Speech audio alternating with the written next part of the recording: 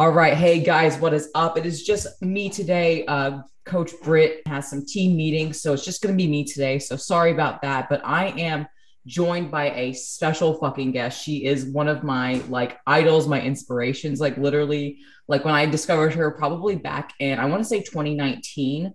I followed her. She embodied everything about, in my mind, femininity balanced beautifully with masculinity when it comes to the physique of just being a bodybuilder, being a female bodybuilder. And then she hosted a wonderful class, ABC to PEDs, and she was kind of like my first exposure when it came to trying to make sure that women's health was at the forefront when it came to PED usage. And I'm giving this huge introduction, but in case you guys couldn't get from just that, her name is Jamie Pinder. So Jamie, thank you so freaking much for being on with me today. Thank you so much for having me. I really appreciate it. Absolutely, absolutely. So before we kind of dive into women's health while on cycle and off cycle, I kind of want to know, how did you first get into bodybuilding? Like, what was your like inspiration or your call to this world?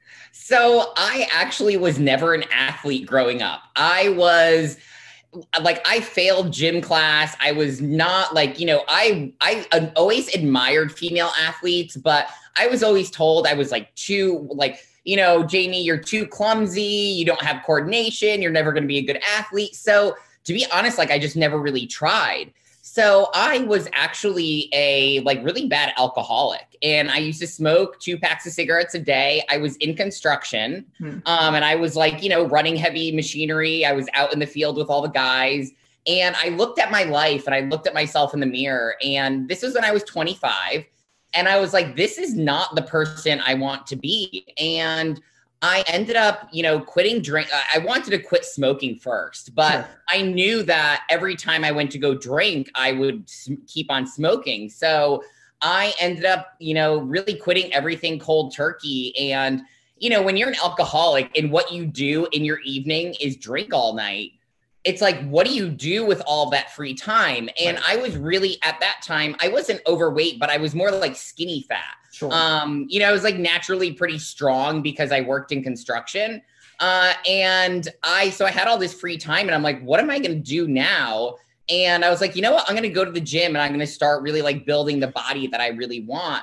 And I started lifting with my brother and my dad, and fell in love with just weight training in general. And then I met another competitor at the gym. She was actually a bikini competitor. This is when this is when it first came out. Yeah. So she was doing Team U at the very first, and that Team U that year was the very first show you could go pro and be bikini or in bikini. And so I went backstage with her. It was the first show I had ever seen. And at that time, there was no women's physique. There was figure, there was fitness and women's bodybuilding, and bikini was brand new. Yeah. So when I saw the figure girls, I was like, oh, that is what I'm going to do. Because they didn't have women's physique at that time. So that's really how I got immersed into the bodybuilding world was, just going to the gym to get over my drinking. And that became kind of like my new addiction, right? I feel like a lot of people who go into bodybuilding, a lot of them are from addictive backgrounds, whether that be from eating disorders or a lot of times it's drug and alcohol. It really gives us somewhere else to focus our addictive behavior on. And I would say, it's a little bit more healthy than some of those addictions. Sometimes we can go down a dangerous path and we end up really screwing our health just as bad in bodybuilding as we would if we were alcoholics. So it was an interesting journey to bodybuilding, but for me, like a lot of people who come from addiction in this sport, I really feel like bodybuilding saved my life. I probably would still be, an alcoholic at this point. I probably would still be in my own hometown doing construction, raising 2.5 kids in probably a very unhappy marriage and an unhappy life. So I'm really grateful for where bodybuilding has been able to bring me in my life for sure. Absolutely. It's funny that you mentioned that because last podcast we talked about the National Eating Disorder Awareness Week. And like you said, with addictive personalities, that was me. Like I was morbidly obese at 250 pounds, and I was addicted to food. And Yeah. then, got out of a toxic relationship, wanted to lose weight, wanted to better myself, but then became addicted to losing weight. So then I developed Right. anorexia and, went through all of the eating disorders, not to brag, but it was just because Right. that was my addiction, was like myself and food. And then, like you said, bodybuilding came in and I was able to take that negative self-hatred, but channel it into something where I'm able to work on myself and better myself, but come out of a place of self-love and self-appreciation. Because like we beat ourselves up in the gym, Right. which means we have to give back to ourselves. So not only we can grow muscle, but also just so we can love on our physical beings as well. I hope you do education for women like who have eating disorders that go into bodybuilding, because I feel like that's even a topic that's not talked about enough. Because in bodybuilding, and this is what I say to people that have never done bodybuilding and they want to do it, is if you didn't have an issue with food before bodybuilding, you will have an issue with food after. Because I myself, like my entire, like before I got into bodybuilding, I never had issues with food. I never even really like thought about how I managed food really, like, so, and then, getting into bodybuilding, I definitely have like food complexes now, where like for me to even leave the house without having all my food packed, it's like how most people feel if they leave the house without their phone. Right. It's like, whoa, hold on. What do I do in the world if I don't have my bodybuilding food with me? Like 100%. you feel completely lost. So I think there's an interesting dynamic there where if someone who frames with the same mindset you have, bodybuilding becomes a healthy habit to overcome their eating disorder. But what I see with a lot of women, I know we're like getting off of like PEDs, but I feel like this is really interesting. And this is something that women really should be talking about. Is that, a lot of times that like bodybuilding becomes an excuse to extend the eating disorder. And because eating disorders are about control, right? You're having control over your food. You have control over what you're doing with your body. And bodybuilding becomes an extension of that. And they actually have more self-hate because now they literally are putting themselves on stage to be judged by people. And it becomes like, so it's like I see these like two different routes that like people from eating disorders can go into when it comes to bodybuilding. And it's like, you're really lucky that you kind of have been able to manage on like a more positive side of that. I really hope that like part of your platform is really like helping women like manage to get into that really positive mindset and not go down that negative road. So really awesome that you're like willing to just be open and talk about that. I think that's what we really need in this industry for sure. Absolutely. I mean, we have to. Like you've been open and honest about, your PED usage and how it's affected your, short-term and long-term health and virilization, which is stuff we're going to get into. But when did you first start using anabolics and like why did you want to use them? Or essentially, like, how did you, and I hate saying the dark side, but how did you cross over into, the dark side of bodybuilding, which people, kind of term it that way? So I was actually very fortunate because my first coach, which he wasn't really a coach, he was like, he owned the gym that I went to and he would help people with diet. So really like not even a real coach. But the one really great thing about him was, and his name is Jerry Montanari. He owns a Montanari gym, powerhouse gym up in Connecticut. Absolutely love him. And one of the really amazing things that he did for me was he told me, he's like, because I started in bikini actually, because people had told me, oh, you have to start in bikini. That's where you have to start. So I absolutely hated bikini. I'm a work boots and sneakers girl. Like me in heels was like a giraffe on ice skates. Absolutely hilarious to watch. But oh God, like thinking about my posing is just like, I like cringe when I think of it. But one of the things that Jerry told me was when I was like, oh, well, what about Anavar? Or what about Clen? Or what about all these other things?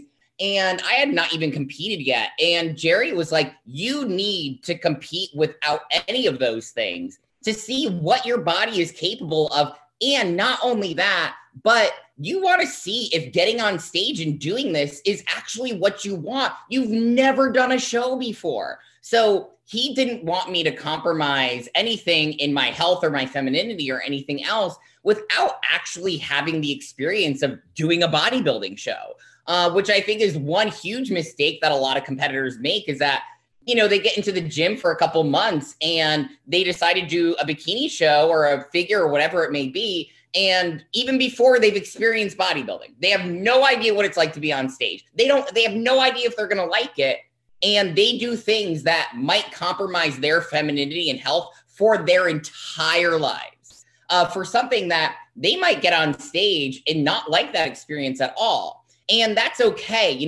That part of bodybuilding is really not for everyone. But that was really one great thing for me in my journey, was to have a coach that was like, oh, no, sweetheart, you got to put your time in. You've got to do it naturally first. And I'll tell you what, like, I ended up doing the show in Boston, the New England. And that's like a really big show up in New England. Most of the people who win New England's end up going to nationals and getting their pro card. Wow. So it's like a very competitive show. And it was my very first show I ever did, which was a huge mistake on my part. I ended up in like last place. But, with that being said, I was not in the type of shape I needed to be in at all. But I'm really happy I had that experience because it really made me work that much harder. So it's like, I think a lot of women rush into the anabolics thinking, oh, but it's going to give me the result that I want the first time I'm on stage. You know what? Sometimes you failing that first time is going to be the thing that gives you the fuel to work so much harder the next time around without having to rely on drugs. So I was lucky that I didn't get pushed into it. I then was with a bodybuilder, my ex-husband, Gordon, for a long time. And I was with Gordon when I decided to make that switch into anabolics. And I was very lucky because I had him as a resource. He had been in bodybuilding since he was in his teens. He knew a lot about anabolics. And, he actually did not push me to do it. He really was like, Jamie, if you're going to do this, I want you to write out, like, why are you doing it? Like, what is it? Like, what are you going to get out of this sport? What are you going to get out of what you're doing? And he made me do a lot of research. And unfortunately, back then, because that was in 2007, 8, back then, we didn't even really have Instagram back then. We didn't have a lot of the social media that we have now. And what most bodybuilders relied on for information was forums.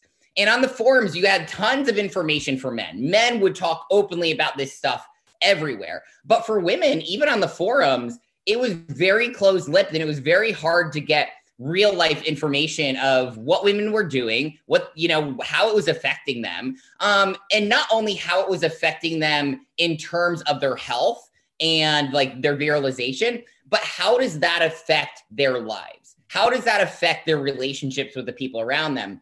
So I did as much research as I could. I'm very happy I had my ex there to kind of guide me and have me really think about the decision. And for me, what I knew at that point when I made that switch, and so the first time I ended up using anabolics was, it was my third year competing as a bikini competitor. And I really should have done figure that year because I ended up way too hard, way too big, way too lean. And I told everyone, I was like, I need to do figure. And my coach at the time, he's like, no, you got to like work your way from bikini to, and so what rules were that? Right. And so it's like, and that's why I tell my clients now is like, do the division that you want to do. Because here's another thing is you're going to work 10 times harder for the division you want, opposed to the division that you just feel like you fit into. Right. So I ended up doing, a small cycle of like Anavar. And I think I did Nolvadex for that first cycle. And I mean, I was really happy with my first result. I didn't take it for an extended period of time. I was really, took a really low dose and I was really happy with what I ended up experiencing. So for me going to that dark side, there were a couple things that I really knew at that point was that I knew what was okay and not okay for me to compromise in my femininity. I've always kind of been more of a tomboy. I worked in construction most of my life. Of course, like if you guys have seen my new YouTube channel, I'm also have a very like girly side where I love makeup and hair and all that other stuff. But there's definitely a part of me that was already okay with being seen as a little bit more masculine just because of the roles that I had in my life. So kind of like compromising some of those things in my femininity were okay with me.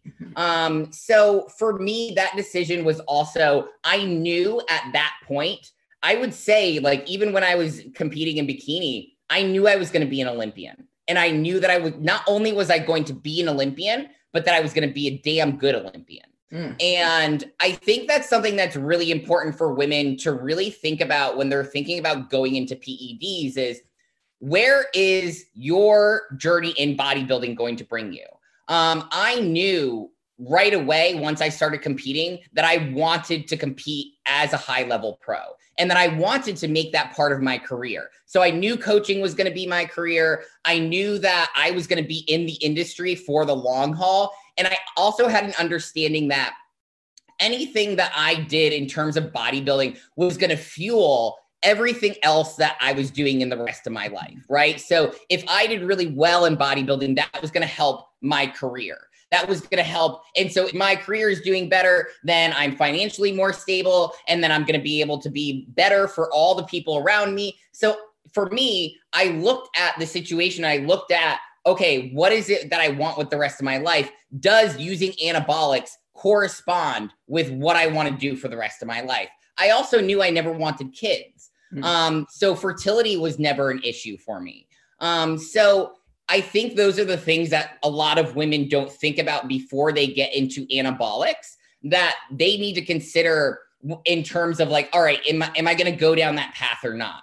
Is not so much, don't so much focus on what's going on right now, right? Because if you focus on the now, you think that your bodybuilding show that, you know, especially for those of like your listeners who are on the amateur level, that your bodybuilding show that's taking place in a high school auditorium where you're going to get a plastic trophy, is that worth you not being able to have kids? Yeah. Is that worth your voice changing for the rest of your life?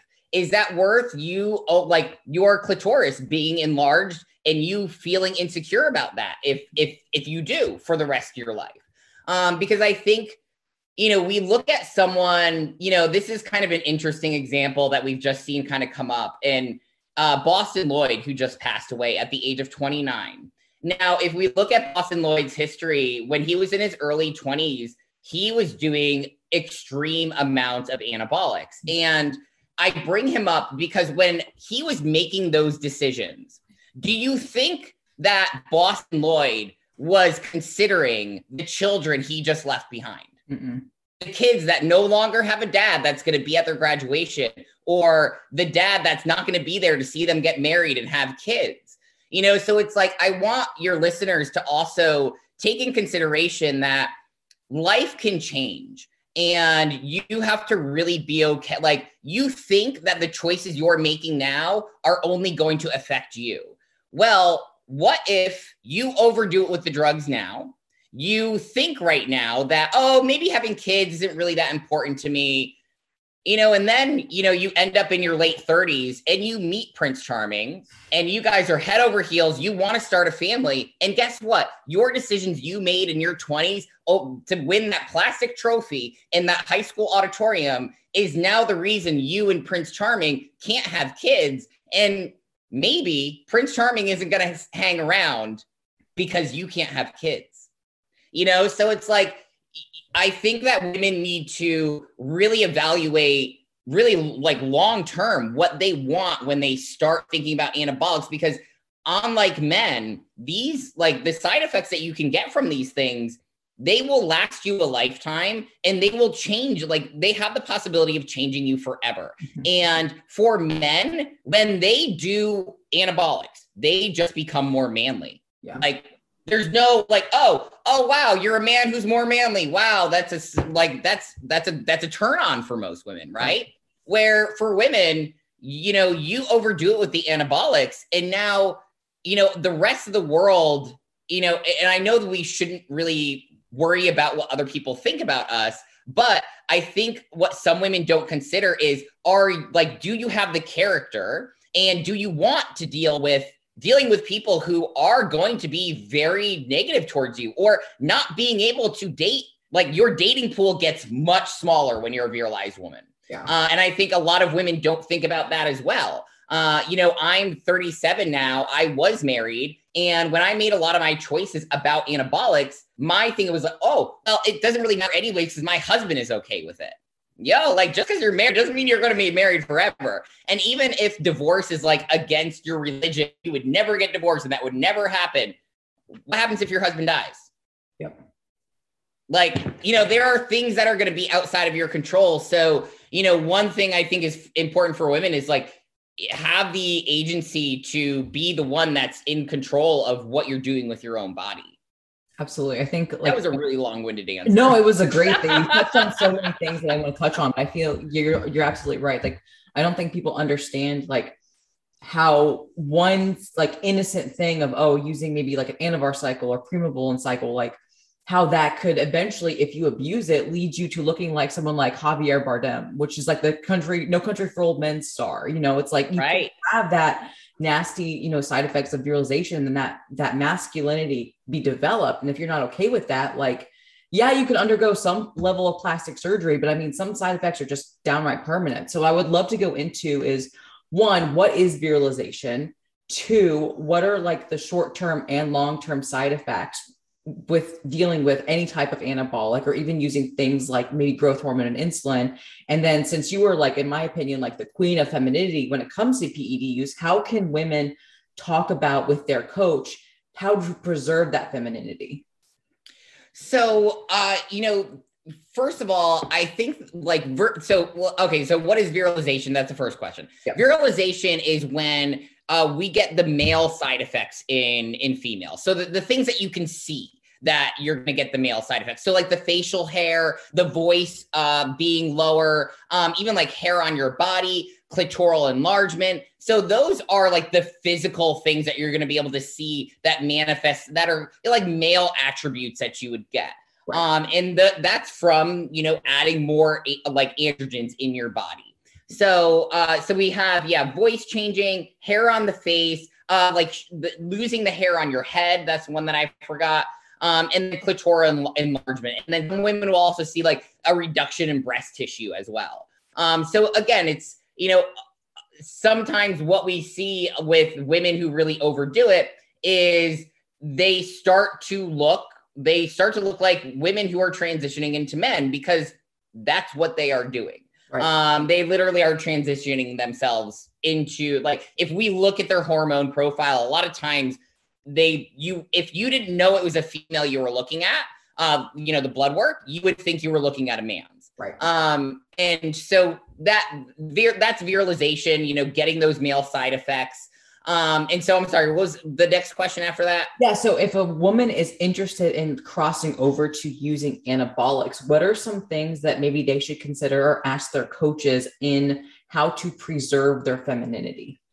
So I think a better way to look at this is if you have a coach and they aren't asking you these questions, then you need to reevaluate whether you should be working with that coach, because these things are very important. So the first question that your coach should be asking you, or the discussion that you guys should be having, is what does femininity mean to you? What in your femininity is important for you to preserve?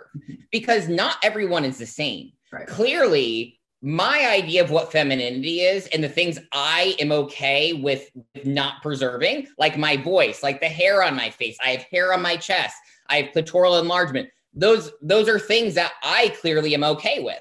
But there are going to be other women who are completely not okay with those things. So I think the first understanding before coaches start talking about PEDs with their clients is like, your coach needs to have an understanding of what femininity means to you, because femininity is not one strict, not all of us have the same idea of what that is. So having your coach have an understanding of, all right, does your voice changing matter to you? Does losing hair on your head matter to you? And if your coach isn't asking these questions, how are they supposed to create a cycle for you that's not going to compromise these things if they don't know that these aren't the things you want to compromise in the first place? Right? So it's like, I think that's a first dialogue that really needs to happen with coach and client. And then the next is like, are you healthy enough to start anabolics?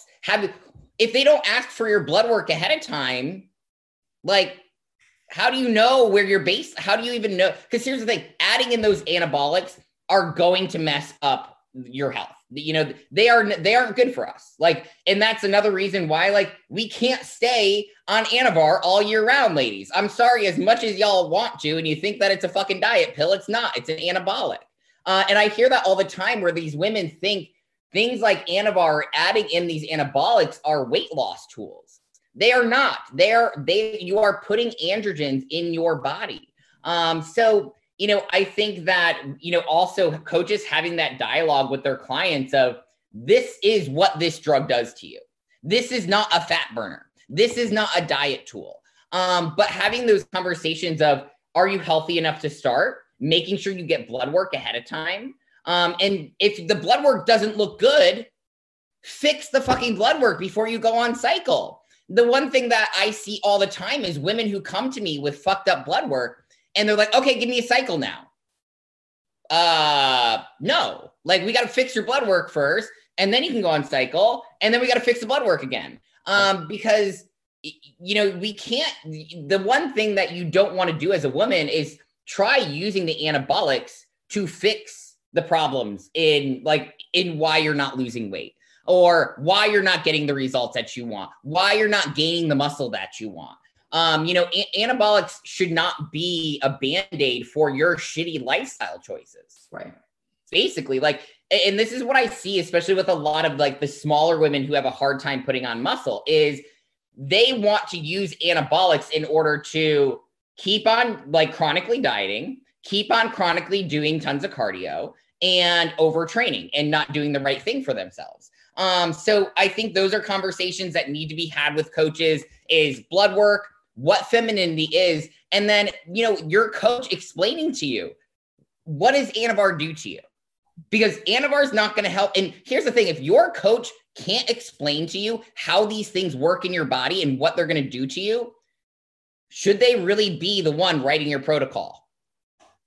You know, so if they can't educate you on these things, if they can't answer the questions that you have, you know, or if they give you a hard time about explaining to you why they have certain things in your protocol, you know, to me as a woman, I wouldn't want to work with someone like that. Absolutely. Like, you know, so I think it's like also taking a step back, is if you have a coach that you sign on and they don't ask you any questions, no blood work, nothing, and they give you a cycle, well, what? Like, they don't even know how, like, what you want to do in the sport. I think another thing that coaches need to start asking is, like, what are your goals in bodybuilding? Because I'm not going to give the same cycle, you know, just because I have two women in women's physique doesn't mean I'm going to give them the same cycle. Because I might have someone who's in women's physique that this is a hobby. She's got 5 kids. She, like, you know, she works at a call center and has to answer phones all day. You know, like, her life is completely different from my women's physique Olympian. Absolutely. I'm not going to give those two women the same cycle. So if you've got a coach that, like, you know, they don't even ask, where are you going with this sport? And what are you willing to compromise because this is going to be something that maybe propels your career? You know, because the hobbyist is not going to be doing the same thing an Olympian is, right? So it's like when people come to me, I get on a lot of podcasts and a lot of women will ask me, you know, what's a women's physique cycle, or what's a figure cycle? And it's like, well, what kind of life does the figure girl live? Right. What is she? Here's the thing. What does she want to compromise in her femininity? What is she not okay compromising? Where is she, does she want to be an Olympian, or is she okay just competing to keep on bettering herself because it's something she loves to do? You know, so it's like, I think that coaches also asking, you know, what are you doing with this sport? And not only that, but like, what, you know, how is you kind of compromising these things in your femininity that you think you want to compromise? How is that going to affect your career? How is it going to affect your marriage? How is it going to affect your relationship with your kids? How is it going to affect your relationship with all the other people around you? Are you mentally strong enough to deal with the adversity that comes with being a virilized woman? Because a lot of things that women don't think about is when your voice starts to drop, when you start growing hair on your face, when your facial structure starts to change, you have kids, you have, you have parents, you have whatever. And they ask like, what's going on? How are you going to answer them? Are you like, so it's like thinking about these things too. And I think I think there should be some responsibility on coaches there of really having this dialogue with your clients. And if your coach isn't having those questions and they're just willing to just dole you out a cycle without seeing any blood work, without asking these questions, is that really someone you want to put your health in their hands, basically? Absolutely. And before we kind of dive into, are there like female friendly steroids? And I'm using that with air quotes and talking about cycle design. Why don't we discuss like how women can track these side effects and preserve their femininity? So for example, I know there's apps like Vocular that you can buy for like $3.99 that can measure, your voice changing, and you can record that on a weekly basis. You can either take pictures or have maybe your significant other maybe measure your clitoral size. Like, yeah, maybe a weird thing to do, but if clit enlargement is something that you're not willing to negotiate, you need to be able to kind of like open it up down there and measure, like obviously pictures with face and maybe even hair growth. Like, are there anything else that maybe you have your women, track, so that way we can be like, oh, well, we're noticing the side effects, let's pull it. So that way we stop that. Right. And it's really going to be dependent on what is important to that woman. Is it the clitoral enlargement that is going to bother you? Is it the voice change? Things like voice change. If somebody's really concerned about voice, one thing, like the thing that I ask my clients all the time, and actually before we even get into that, the very first thing you should do before you get on cycle, this, like, you have to do it before you get on cycle, is write down the things you are not willing to compromise. Write them down, pen to paper, write them down. And you're going to take that list and you are going to give it to someone who is brutally fucking honest with you and someone you trust with your life. And you're going to give them that list and you're going to say, I want you to fucking slap the shit out of me if I start compromising these things. And this might be your coach. This might be your significant other. Sometimes I'm a little weary about saying significant other because there are some men out there that like their women virilized, and they like when you get clitoral enlargement. So that's why I say, I think it's more important that it's someone you trust and someone that you trust that truly has your interest in mind. Yeah, you can give it to someone who maybe will benefit from a bigger clit, because then that's just a cop out for a guy. Exactly. So it's like you really want someone who like you can really trust. And I do this as part of like my coaching with my clients, is like I'm helping them track these things. I'm asking the right questions. So when it comes to voice, the first thing you're going to notice is when you laugh or when you try to sing, it's going to start to crack. So before you actually start to get that, really any change in it overall, that's the first sign. So once I have women that are like, oh, okay, well, I was like singing the other day or I laughed the other day and like my voice is cracking. Okay, we know that's really important to you. So we're going to have to take you off of everything, clear you out. And because here's the thing, the longer you have those side effects and you stay on the drugs, the more likely that side effect is going to be permanent. Now, if your voice starts to crack and your voice is something you don't want to compromise, then you want to get off the drugs right away. You want to clear that out as soon as possible, because some of those side effects, if you catch them early enough, then they will go away completely and you will not be stuck with a deep voice for the rest of your life. But the longer you let those side effects go, the more likely it is to be permanent. Same with the clitoral enlargement. The first thing that you're going to notice before you get the enlargement that's permanent is you're going to notice that it's just more sensitive down there. So it's like, if clitoral enlargement is the thing that you're concerned about, then once you feel that, like that sensitivity, fucking come off.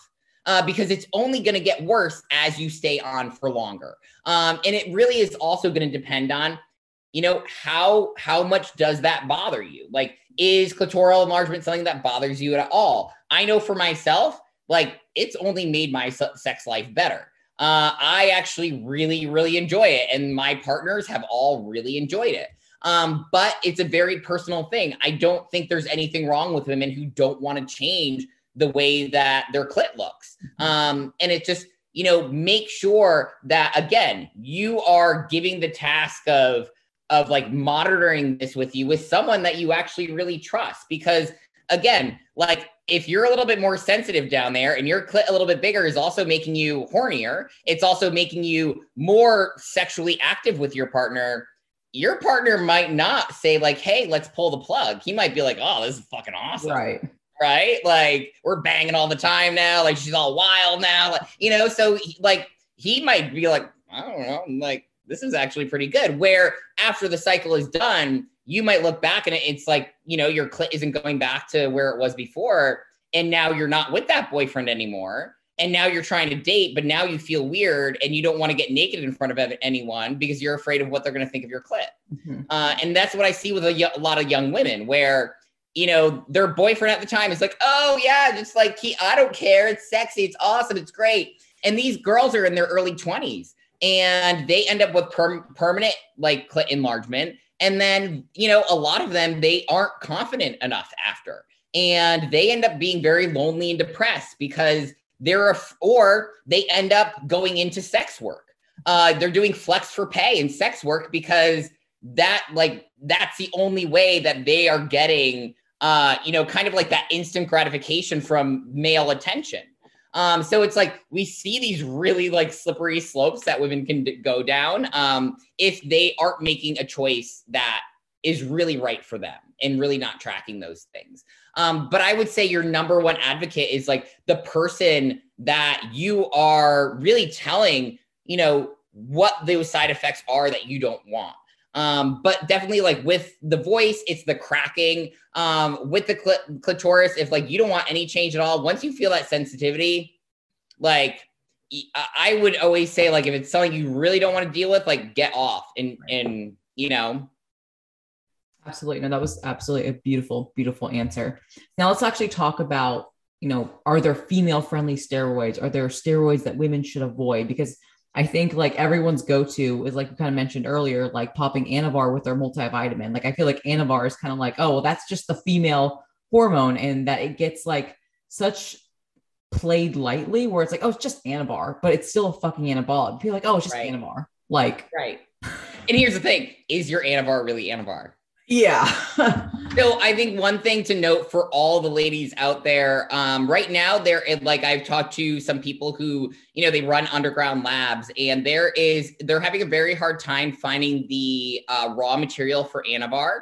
So everyone should be testing their Anavar, even if it's coming from, you know, the only people who shouldn't test their Anavar right now is if you are getting it from a pharmacy. Right. Like legit, you hand a prescription like over, they hand you a prescription bottle over, and it's like done legitly through a doctor. Sure. Otherwise, y'all should be testing your shit because you're going to find a lot of fake Anavar out there right now. So that's like the number one concern is like, you know, even though you think you're doing something that's quote unquote safe for women, you know, a lot of the things that are quote unquote safe for women are also the most expensive things for these underground labs to make. So guess what? You are dealing with an underground lab. Yep. They are not, there is no regulation at all. These people are literally criminals. You think they give a flying fuck if they're giving bikini girls, you know, D-ball instead of Anavar? No, they don't care. They only care about dollar signs. So, you know, I think women really need to be careful, even in terms of like the things that we think are safe. Girls, like, you better be testing your shit right now, especially with everything that's kind of like going on overseas, where like that's where we get a lot of the raw materials for these things. So, you know, definitely something for women to be wary. Are there any female friendly drugs? No. I mean, here's the thing, like we are not designed to have that many anabolics in our bodies. There's no such thing as like female friendly. All of these things have potential side effects. All of them do. They all do. There is no drug that you are going to, can you have less side effects? Yes. Can you be a woman that takes something like Anavar that doesn't give you permanent clit enlargement, doesn't make your hair fall out, doesn't give you, sure. But guess what? It's still going to have some kind of side effect if you are overdoing it, if you're taking too much, and you don't know how you're going to react. Because I might take 20 milligrams of Anavar and I might have no side effects at all. Right. I might be fine. I'm like, I just get the result that I want. You You might go on 20 milligrams of Anavar and your voice might change and like your clit might be enlarged. So is there any, no, there's no female friendly, because we all are going to respond so very differently to these drugs. Now, are there drugs that I use more commonly for women than with men? Absolutely. And those are the drugs that are going to be less androgenic. So these compounds, they have kind of like this ratio of androgenic and anabolic. And so the anabolic property of of like an anabolic steroid is the muscle building part, right? That's a part of the drug that all of us women really want. The androgenic part is the part that we don't want, because that's going to give us all of those virilization side effects, right? So depending on where that drug is in that ratio is really going to help you determine like what drugs to stay away from. So those drugs with that really high androgen ratings and numbers, the higher that androgen number is, the more likely it is that you're going to have those side effects. Mm-hmm. So picking drugs like Anavar, like Primo, those drugs that have the lower androgens in them, especially that ratio. If the anabolic part of that ratio is much higher than the androgenic, that's what we're looking for. But you've got to be careful, because just because the anabolic is much higher, if you still have a drug that the anabolic is much higher than the androgenic, but the androgenic is still at like 200. Right. Well, you girls, like, you better get ready for a big clit, and you better get ready for all those virilization sides. Because just because, and I think trend might be one of those where like the anabolic is higher, but at the same time, like the androgenic is like, I don't know, I think trend's like 500 or something. It's ridiculous. Right. So when we talk about compounds that are not okay for women, definitely trend. Like, I don't think, like, there's not one division that a woman should ever do trend. Like halostatin is another one. There is no reason for, like, I honestly don't even think men should use halostatin. Mm-hmm. I remember when my ex-husband was on a halostatin, and I told him, I was like, I will leave and never come back if you ever use that again, because it's so harsh even for men. Mm-hmm. So definitely trend, definitely like halostatin. Those are definitely two big no-nos. Unless a woman needs testosterone for TRT, and what I mean by TRT is that you are getting your testosterone to normal physiological levels. I don't think that women need to be doing testosterone. I don't think women should be doing testosterone cycles. You are setting yourself up for sides to get virilized if you're doing testosterone. Now, when we talk about testosterone in the sphere of TRT, completely different story. If you are a woman who has low testosterone and you're going to use that testosterone to bring it to normal physiological levels, completely fine. Mm-hmm. I think that, when we talk about adding in anabolics on top of TRT, it gets a lot trickier, because we're talking about overall like androgenic load on the body. So a lot of times what I'll actually do is either have my women come off their TRT completely when they use, or we'll lower it. It really, again, it's dependent on the woman.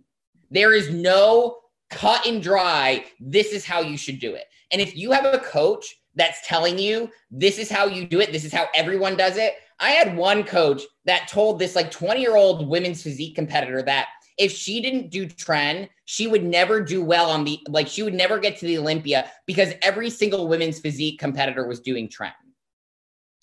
Like, you've got to be really careful with what these coaches will even try to trick you into believing is true, because I have never touched trend in my life. I never did testosterone when I only do testosterone now for TRT, and that's it. I never did it as a cycle, never did it as a competitor. So I don't think those are things that women should be using at all in order, like, definitely not a testosterone cycle. And I think one thing that, especially for women, like your women who want to use TRT, you want to get your TRT, again, to normal physiological levels. If your testosterone is over 100, now you're doing a testosterone cycle.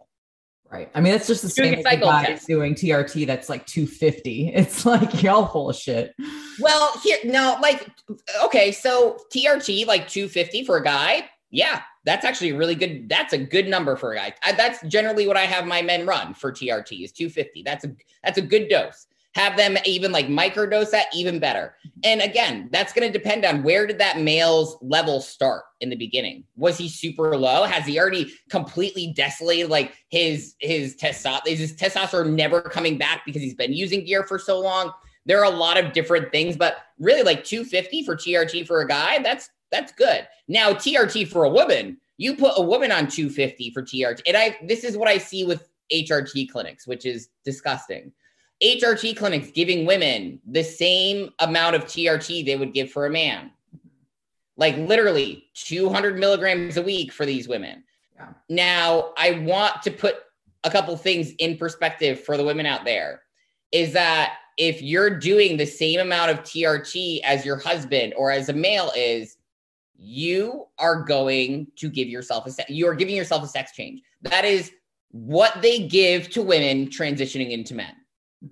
So it's like, also if you are doing TRT, you need to be getting your blood work like every 4 weeks to make sure that that number is where it's supposed to be. Yep. Unfortunately, what I see with HRT clinics almost all the time, they overprescribe testosterone.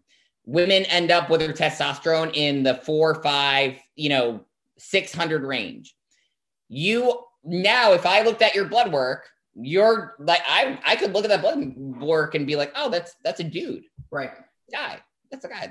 I'm not looking at a woman's like. Absolutely. And literally like you would like, if your test is that high, like you're going through like therapy for a sex change. Like it's not TRT anymore.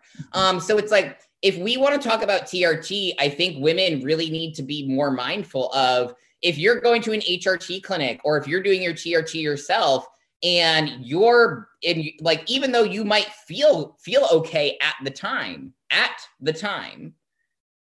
you like having levels of 5, 6, 4, 2, 300 of tests, like you better believe that you better prepare yourself for side effects. You bet not. And not only are we talking about virilization, but your body as a woman is not designed to handle that amount of testosterone. If you continue to use TRT at super physiological doses, that's like being on a testosterone cycle for years. Right. Like, and so when we think about that, you're going to have issues with your heart, issues with your liver, with your kidney.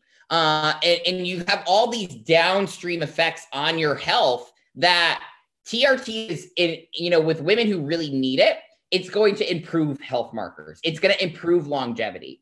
But when you are going over the amount of testosterone, you are going to make your health markers worse and you are going to shorten your lifespan.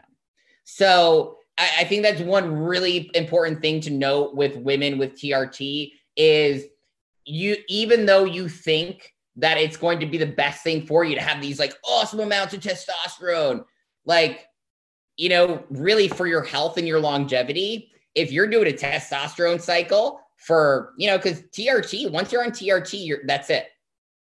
Like you're on it for life. So if you start TRT, and I'm air quoting TRT, and your testosterone is like over 100 and you start at 30, you're going to be on that for the rest of your life. What do you think that's going to do what's that going to do to your heart? Like your cholesterol is going to be out of control. Your body as a woman is not designed to handle that much testosterone, those many androgens.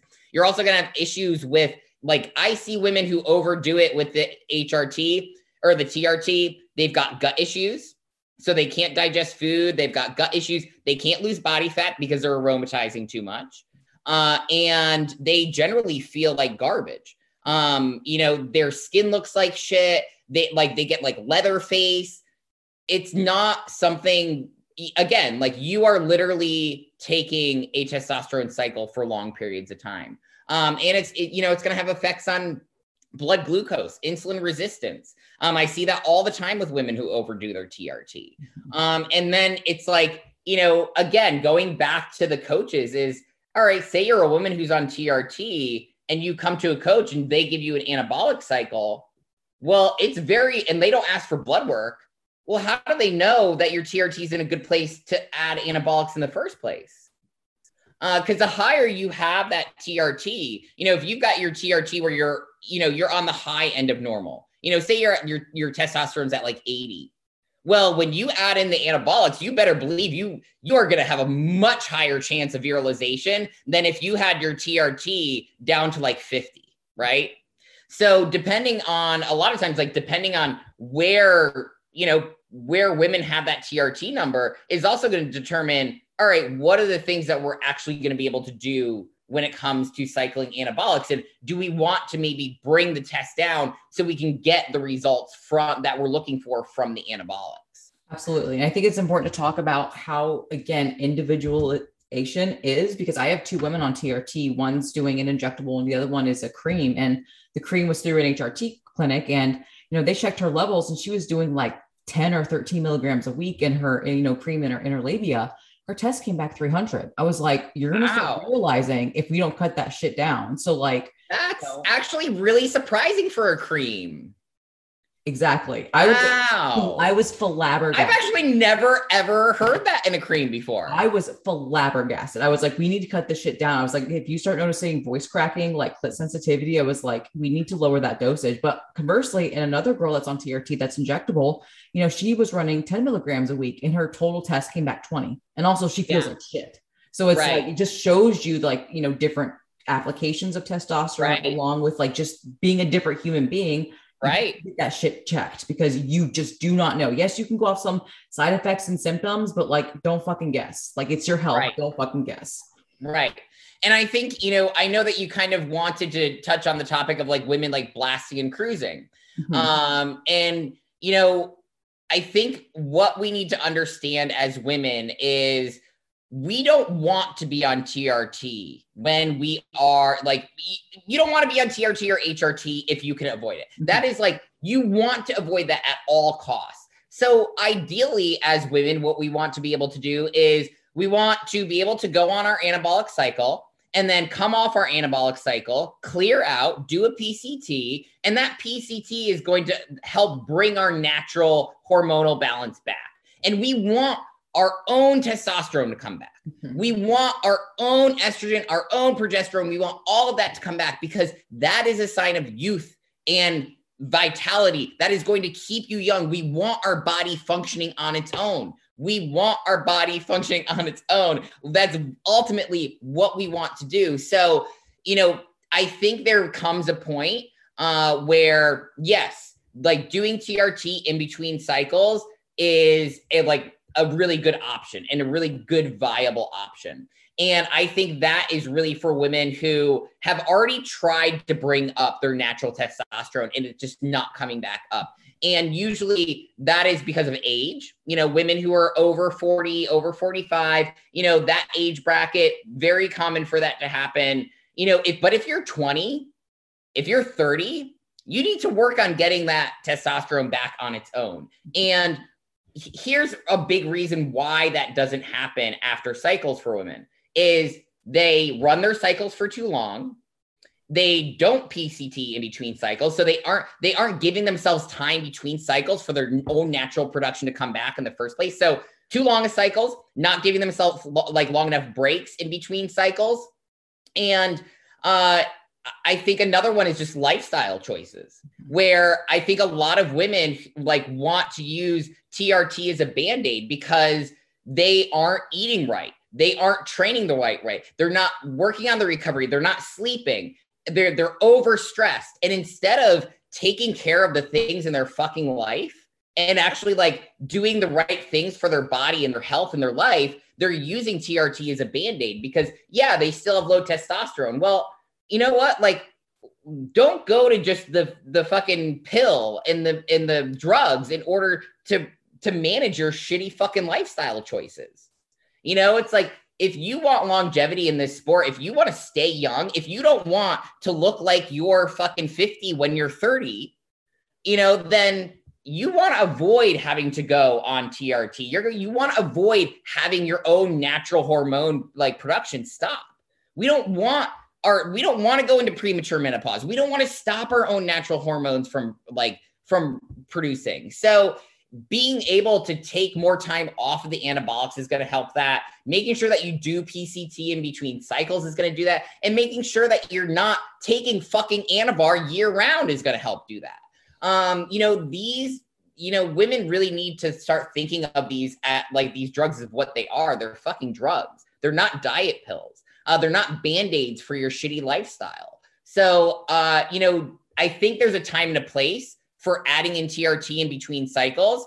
I think it happens way too fast for women who are way too young. And I think that if you're working with maybe a coach that you are under 40 and they don't even try to give you the time off to get your natural hormones back. They don't try anything to get those back in between cycles or tell you to take more time off to get things back to normal.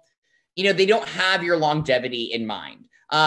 What they probably see is, I'm going to make this girl into a champion. I'm going to make this girl, she's going to do better at shows, faster. And that's going to give me a better name. Where because here's the thing, as women, if you want to do things in a way that preserves your health, that preserves your femininity, you are going to have to be more patient. You aren't going to be one of these women who is, doing cycles more on in the year than off. And it's the problem with those women, the women that do the gear more often than not, that don't take the time off, that are always on cycle, they aren't around for very long. Yeah. And you wonder why, we see these women in the sport and they'll be around for maybe 5 years. And then all of a sudden they fucking disappear. And we're like, oh, where are they all fucking go? We don't, you know what? We don't even think about where they go anymore. You know why? Because there's a new batch of 20-something-year-olds coming up every single day. So when one disappears, there's just, 10 other ones behind them that are going to replace them. So, and that's another really good way to look at it as a woman is you don't disappear as a woman. You don't just disappear after 5 years of doing this. This is your body. They might disappear from social media, but guess what? You are going to have to actually live in that body and deal with what they're doing behind the scenes. Because when these women disappear, it's because they can't even get in fucking shape anymore. They can't even get in shape to wear a bikini on the beach anymore. They're dealing with all of these health ramifications and, their physiques are not able to look the way that they've been able to look with all the drugs. So, it's you see all the pretty side of it, but then when these women disappear, you don't understand that you are going to have to go through all the things you're not seeing behind the scenes. So I think that's something for, women to kind of think of too is, long term, what is this, am I going to be able to even be around in this sport long term? How long do I want this career to be? Absolutely. I know we're coming up on an hour, but I want to kind of highlight some things that you just said. One, women need to PCT. There was a school of thought back in 2020 where it was women don't need to PCT. Yes, we do. We still need a PCT. And there's also this thing, especially on Reddit, I'm sure other bodybuilding forums where it's well, when can I do my next cycle? And they're oh, well, school of thought is for however long your cycle was, you should be off that cycle. So if you ran a 12-week cycle, you should at least be off for 12 weeks. Where the fuck are you getting that from? You need to restore your internal health. And I think you might be delusional if you think that's going to be a 12-week fix. It takes as long as it fucking needs to take. If you're going to be responsible and use, you need to take ownership for your health. And you need to make sure that you have a coach that gives a fuck. Right. And generally what I do with women is after they come off cycle, we'll run a general PCT for about 6 weeks. Mm-hmm. And then after that 6-week mark, we'll check blood work and we'll see, all right, what's still fucked up in blood work? What do we still need to fix? And then we keep in the health supplements and, so see if we still see liver enzymes are up, maybe hormones are still off. We'll keep on attacking that until those things get better. And you're right. There's going to be some instances where, 6 weeks later, everything looks great. And that's usually the women who do short cycles and don't take a lot of gear. And then, 6 weeks later, everything looks really great. The other thing, other than the blood work looking really good, is especially for women who are still getting their menstrual cycle. So women who are not through menopause, making sure they get their period 3 times before they go into another cycle. I know that we've kind of demonized estrogen and we've demonized menstruation and getting your period. Women like to wear not getting a period as a badge of honor because, oh, I'm so lean, I don't get my period anymore. Like they think it's wonderful. And I know that we hate getting it and it's an inconvenience to us. But ladies, trust me, you do not want to go without your period. Again, it is a sign of youth and vitality. You want to stay younger longer? I know I sure as hell do. Like, you do not want to be going through premature menopause. And I think that's something I see way too often in this sport is women who chemically put themselves into premature menopause because they abuse anti-estrogens and they abuse anabolics. Right. Absolutely. A lot of people don't understand like estrogen's not a demon hormone. It's like kind of like cortisol, right? Everyone's like, oh, cortisol sucks. Cortisol is the reason why you're alive. It's what's the ratio? What's the balance? So like, estrogen's neuroprotective, it's cardioprotective. Like again, youth and vitality, like it's a very important hormone. Yeah. It sucks, bleeding once a month, but like you said, it's a sign of your health. It's like, what is it? The sixth vital sign, fifth vital sign for a woman. Very, very true. Yeah, absolutely. And it's like, once you get through menopause, a lot of negative things are going to happen in your body, and that's going to prematurely age you. Mm-hmm. And not only physically is that going to prematurely age you, like you're going to start looking older, but in like, I don't know any woman who wants to fucking look older. I know I sure as hell don't. Mm-hmm. Like, so you're going to be looking older at a much younger age, but the inside of your body is also going to age much faster. You're going to have bone health issues. I also see women who, they've abused so many anti-estrogens that even on like TRT, they aren't really aromatizing enough estrogen for them to feel good. So I think that's another thing women need to watch out for is, it's not always just the testosterone that's low that's not making you feel good. A lot of times I'll have women will get their testosterone in a really good place and estrogen is still crashed. Yep. And that's why they still get the achy joints, why they can't recover from workouts still. Generally why they're just still feeling really shitty. And even like libido, they're like, their testosterone's at 100, but they have no libido. And it's like, well, that's because your estrogen's at like 10. And unfortunately, another problem we see with like HRT clinics is they will keep your testosterone at like 500. And if you are aromatizing too much, they just give you anti-estrogens. So let's not bring the test down. Let's just give them more drugs. The reason we see that in HRT clinics is because they make money off of the drugs you are buying. So they're not going to take away money by taking the drugs down. They're going to give you another drug to deal with the side effects. And same thing is like, I've heard a lot of women who get advice for like their PED protocols from the people they buy gear from. And like, oh, well, the guy said that I should take, 50 milligrams of Anavar every day. And I should be taking 100 milligrams of Primo every other day. And it's like, yeah, no shit. Because you know what? You're going to run out of that a lot quicker and you're going to have to buy more from him. Like, ladies, like I would never take drug advice from my drug dealer because his interest is in his pockets. Yep. He doesn't give a shit about whether or not you virilize or whether like he kind of cares if you're alive because then you can keep on buying stuff from him. But other than that, he don't give a fuck what happens to you. Absolutely. So I think women need to also be wary of like, again, with coaches, with drug dealers, with everything, where are you actually getting your advice from and who really has your interests, at heart. Absolutely. That was a great thing to sum up everything. Jamie, where can the people find you? Where can they find you on Instagram? Where can they watch your awesome YouTube channel? So on Instagram it is Jamie Pinder 14 and my new YouTube channel is Cats, Clits, and Clen. And that really that information, I really wanted to put that out there for women. Some of it is a little bit more in depth and kind of like a little bit more like science based. And then a lot of it is just really giving women an idea of the realities of what it's actually like to live in a virilized body. Because I think there are a lot of things that women don't even consider when they think about, oh yeah, I'm ready to start anabolics. Mm-hmm. And so I think it's a big eye opener. It's a lot of the information that I wish I had when I had first started bodybuilding. Absolutely. Well, Jamie, thank you so much for coming on, sharing your perspective, educating the audience. I hope they gained a lot of information. I know I certainly did.